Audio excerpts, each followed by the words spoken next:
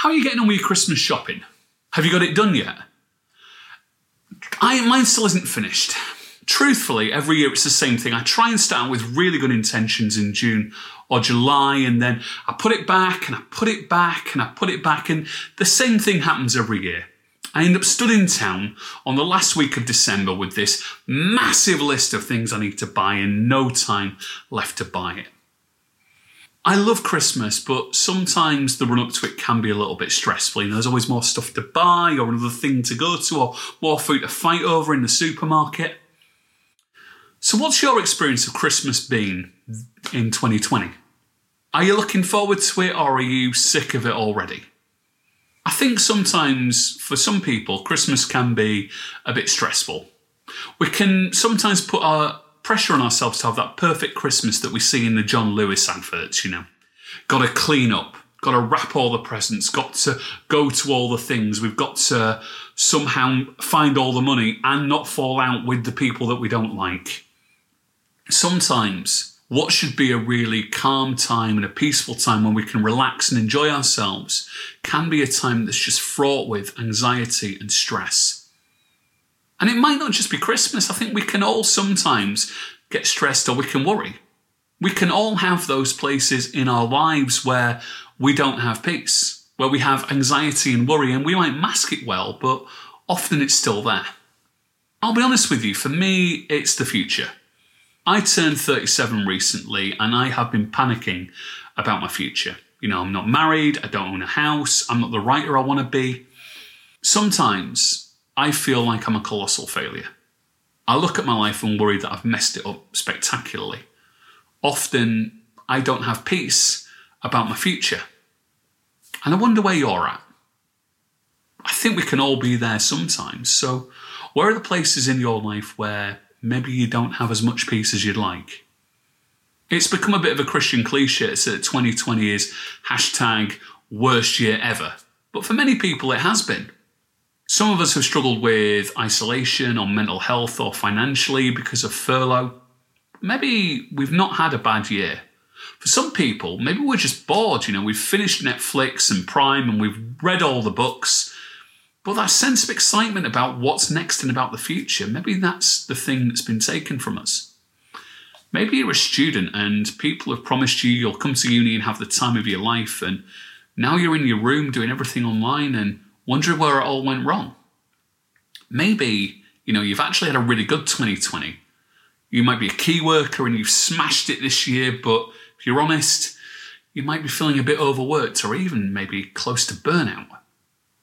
I think we can all have places in our lives where we don't have peace, and it's probably something we could do with a bit more of. The good news is, we're not the only people that might feel like this. When we think of the birth of Jesus, we can often think of this typical nativity, this perfect, chubby, sleeping baby with a halo in a manger surrounded by adoring shepherds. Maybe there's a lobster. But the birth of Jesus, it's not a peaceful story. It's the story of an unmarried teenage mother giving birth without painkillers in a smelly cowshed. It's a screaming baby wrapped in rags and laid in a dirty feeding trough. That doesn't sound very peaceful to me, and yet, isn't it odd that this same baby would come to be known as the Prince of Peace? Today we're looking at two bits of the Bible. The first is in the book of Isaiah in chapter 9, and just to give you a bit of context, Isaiah lived 700 years before Jesus, and he was a prophet, which means he spoke with the voice of God. And he spoke to God's people at a time when they've known nothing but years of war and oppression. And Isaiah is giving some really powerful promises from God to a nation in desperate need of hearing them.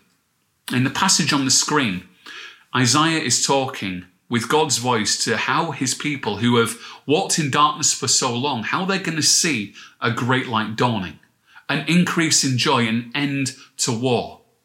There's a promise that God's people will finally know peace, and by knowing that peace, they'll be able to bless the world around them.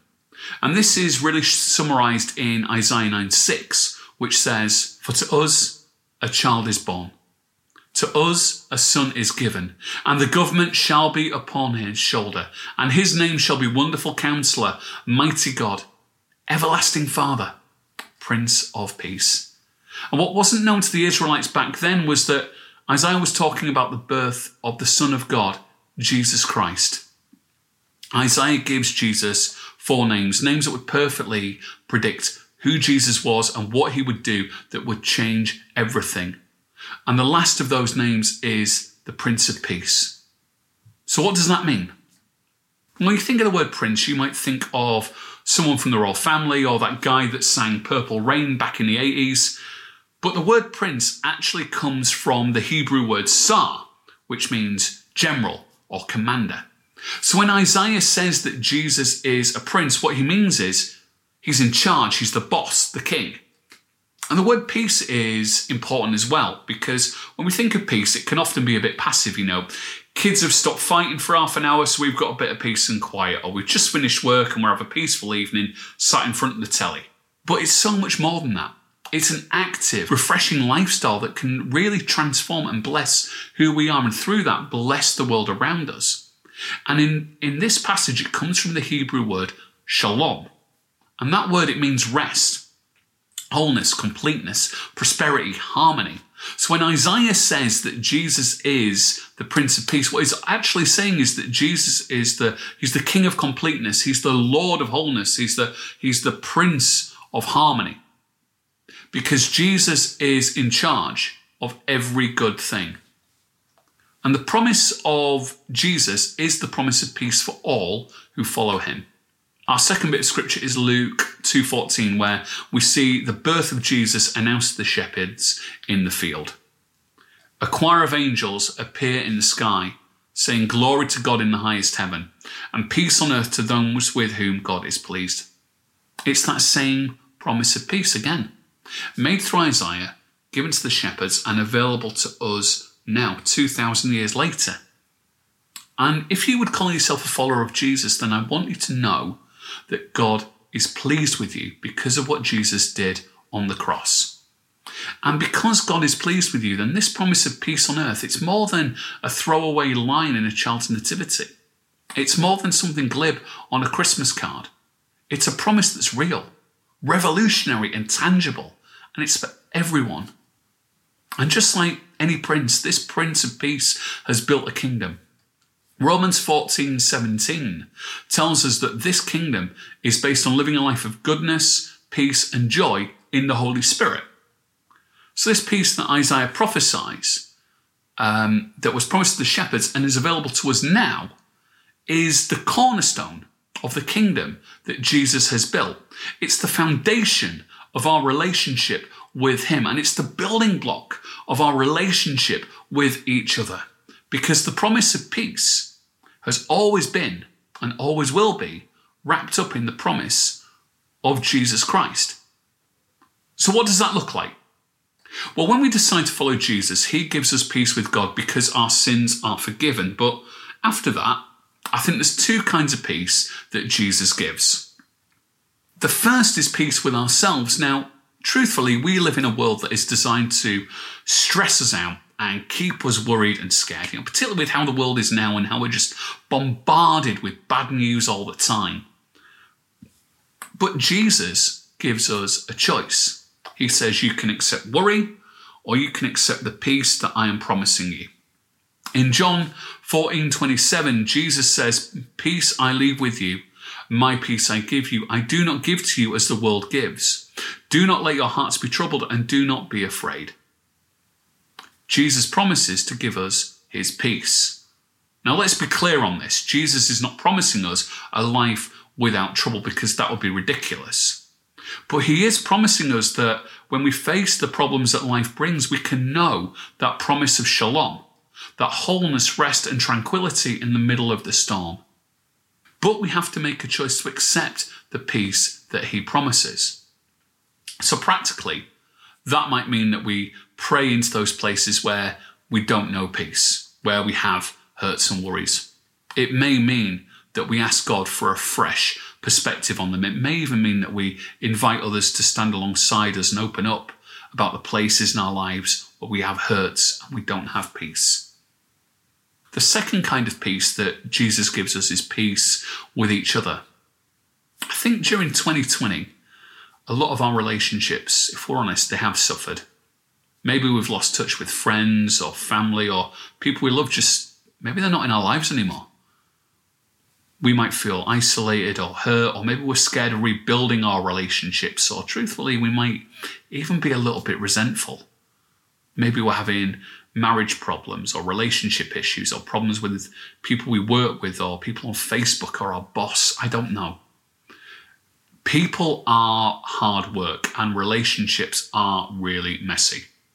But in Jesus, this Prince of Peace, we can rebuild our broken relationships, because when we know peace in ourselves, we can give out of the fullness of our hearts that becomes surrendered to God. We are blessed with this peace in order to bless the world around us. Jesus says in John 13:34, love each other just as I have loved you. Because we know the fullness of God's love through the peace that he brings, we can better love others by sharing that with them. We give this peace to others out of the overflow of God's peace that we know in ourselves. So practically, that might mean, we pick up the phone and call someone we've not spoken to in a long time. It might mean being the friend you wish you were and doing something nice for somebody, even if it feels like nobody is doing that for you right now. It means forgiving people, outrageously serving and loving people. And by doing that, this promise of Jesus can bring peace into those relationships through us, where it might have been missing for so long. So what does that mean for us? Surely if the promise of Jesus is the promise of peace, then why don't we have it all the time? Is it possible that sometimes when it comes to accepting this promise, we can be our own worst enemies? God can promise us peace, but he doesn't force it on us. We make the decision to accept it or reject it. All the way through the Bible, we see that this idea of peace is central to who Jesus is, and because of that, it's central to our walk with God. In John 14:27, Jesus says again, my peace I give you. And the clue there is in the word, my peace. It's God's peace, his promise to us, wrapped up in who Jesus is. The two are inseparable. The closer you are to God, the more peace you can know. And the more peace you know, the closer you can be to God, because the two things go hand in hand. It's very difficult to have more of one without more of the other. And because peace is integral to the identity of Jesus Christ and it's promised by him, then truthfully, the only way we can experience God's peace in the places we don't have it is to go deeper into a relationship with God and to give those things over to him. This promise is not something passive that we just pick up when we need it. It's an invitation to connect with God and to bless the world around us out of the overflow of peace that we have. It's not just for a few people, it's for everyone. And if we accept it, it's a promise that it can and it will transform the world around us. But before we can do that, we maybe need to ask ourselves a question. When it comes to the place in our lives where we don't have peace, do we truly trust God with them? Often the things we don't have peace about in our lives are out of our control. Life happens, things can spiral, but when that happens, are we truly seeking God? Are we praying? Are we saying, God, your will be done? Are we trusting him and accepting that promise of peace? Or do we tend to take control of it ourselves more because we're not trusting God? When life is easy, it's easy to say we accept the promise of peace, but when life gets hard, sometimes we like to put our foot down and have a bit more of control so we get what we want. And we can find ourselves fighting against this promise of peace, whether we accept that or not.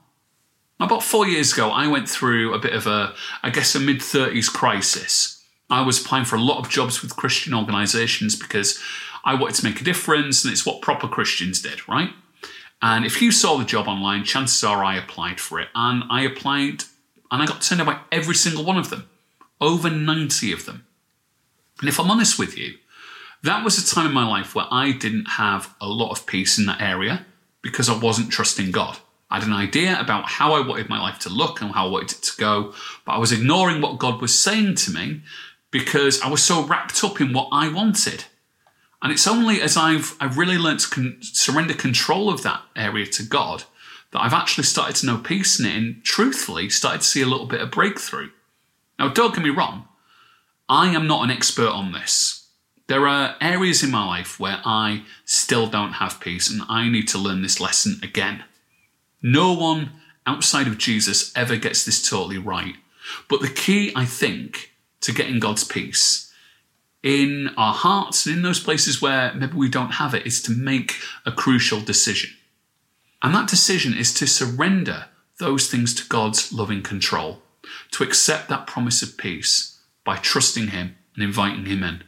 Romans 8:6 tells us that to set the mind on the Spirit is life and peace. And truthfully, I don't know where you're at.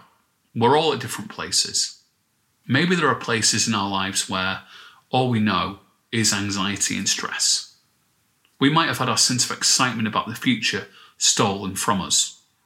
We might be struggling with debt or grief or relationships or illness. Maybe we've been pushing on a door so long we've lost all sense of hope and we don't have peace in that area. Maybe, truthfully, we've never experienced God's peace in our life. Whatever that looks like, I cannot promise you that it gets better. But God promises you peace in those places through his Son, Jesus Christ. Outside of Jesus, we do not have that promise of peace. In fact, outside of Jesus, there is nothing worth having. But in Christ, in relationship with him, you have that promise of shalom, the peace that this Prince can bring. And when we trust in that promise, when we say yes to it, it can, if we let it, transform everything. When we accept that promise, when we go deeper into a relationship with God, we can truly know God's peace because we come to know more of who God is. We discover more of his faithfulness, his goodness, his love. We can rest in who he is. We can know certainty in times of chaos because of the strength of God. And as we know and develop that peace in ourselves, we transmit that to others through our relationships, and they know more peace. This is something that if we engage with it, can transform our lives and the lives of the people we are in relationship with. But it does need a first step. So what can we do right now? What can we do to accept that promise of peace? Well, the first step is to give those things to God and go deeper into a relationship with him. I'm going to ask you to pray with me. Firstly, I want us to bring to mind those places in our lives where we don't have peace. Those places where it's just worry and stress and anxiety, or maybe if you've never ever known God's peace in your life, pray for the first time. And we're going to invite God into those places and into our lives again, whether that's for the first time or the 100th time. Wherever you're at, I'd like you to hold out your hands like this as a sign that you are ready to receive God's peace. Please bow your heads, close your eyes wherever you're at, and pray with me. Father God, thank you for your Son, Jesus Christ, this Prince of Peace. We thank you for this promise through Isaiah, through the shepherds that's still available to us today. Father God, we give over those areas in our lives where we don't have peace, where we've never known it, where we hurt or we struggle. God, whether that's for the first time or the 100th time, we give these things over to you. We ask for peace in the places where we hurt, Father. We ask that we might know that, and through knowing more of your peace, that you would bless the world around us and bring peace to our relationships. God, we invite you into our lives. Take us deeper with you. And God, if we've never known you, we invite you in for the first time. Father God, give us peace. We accept this promise. In the name of Jesus Christ. Amen. Be safe, be good, be well.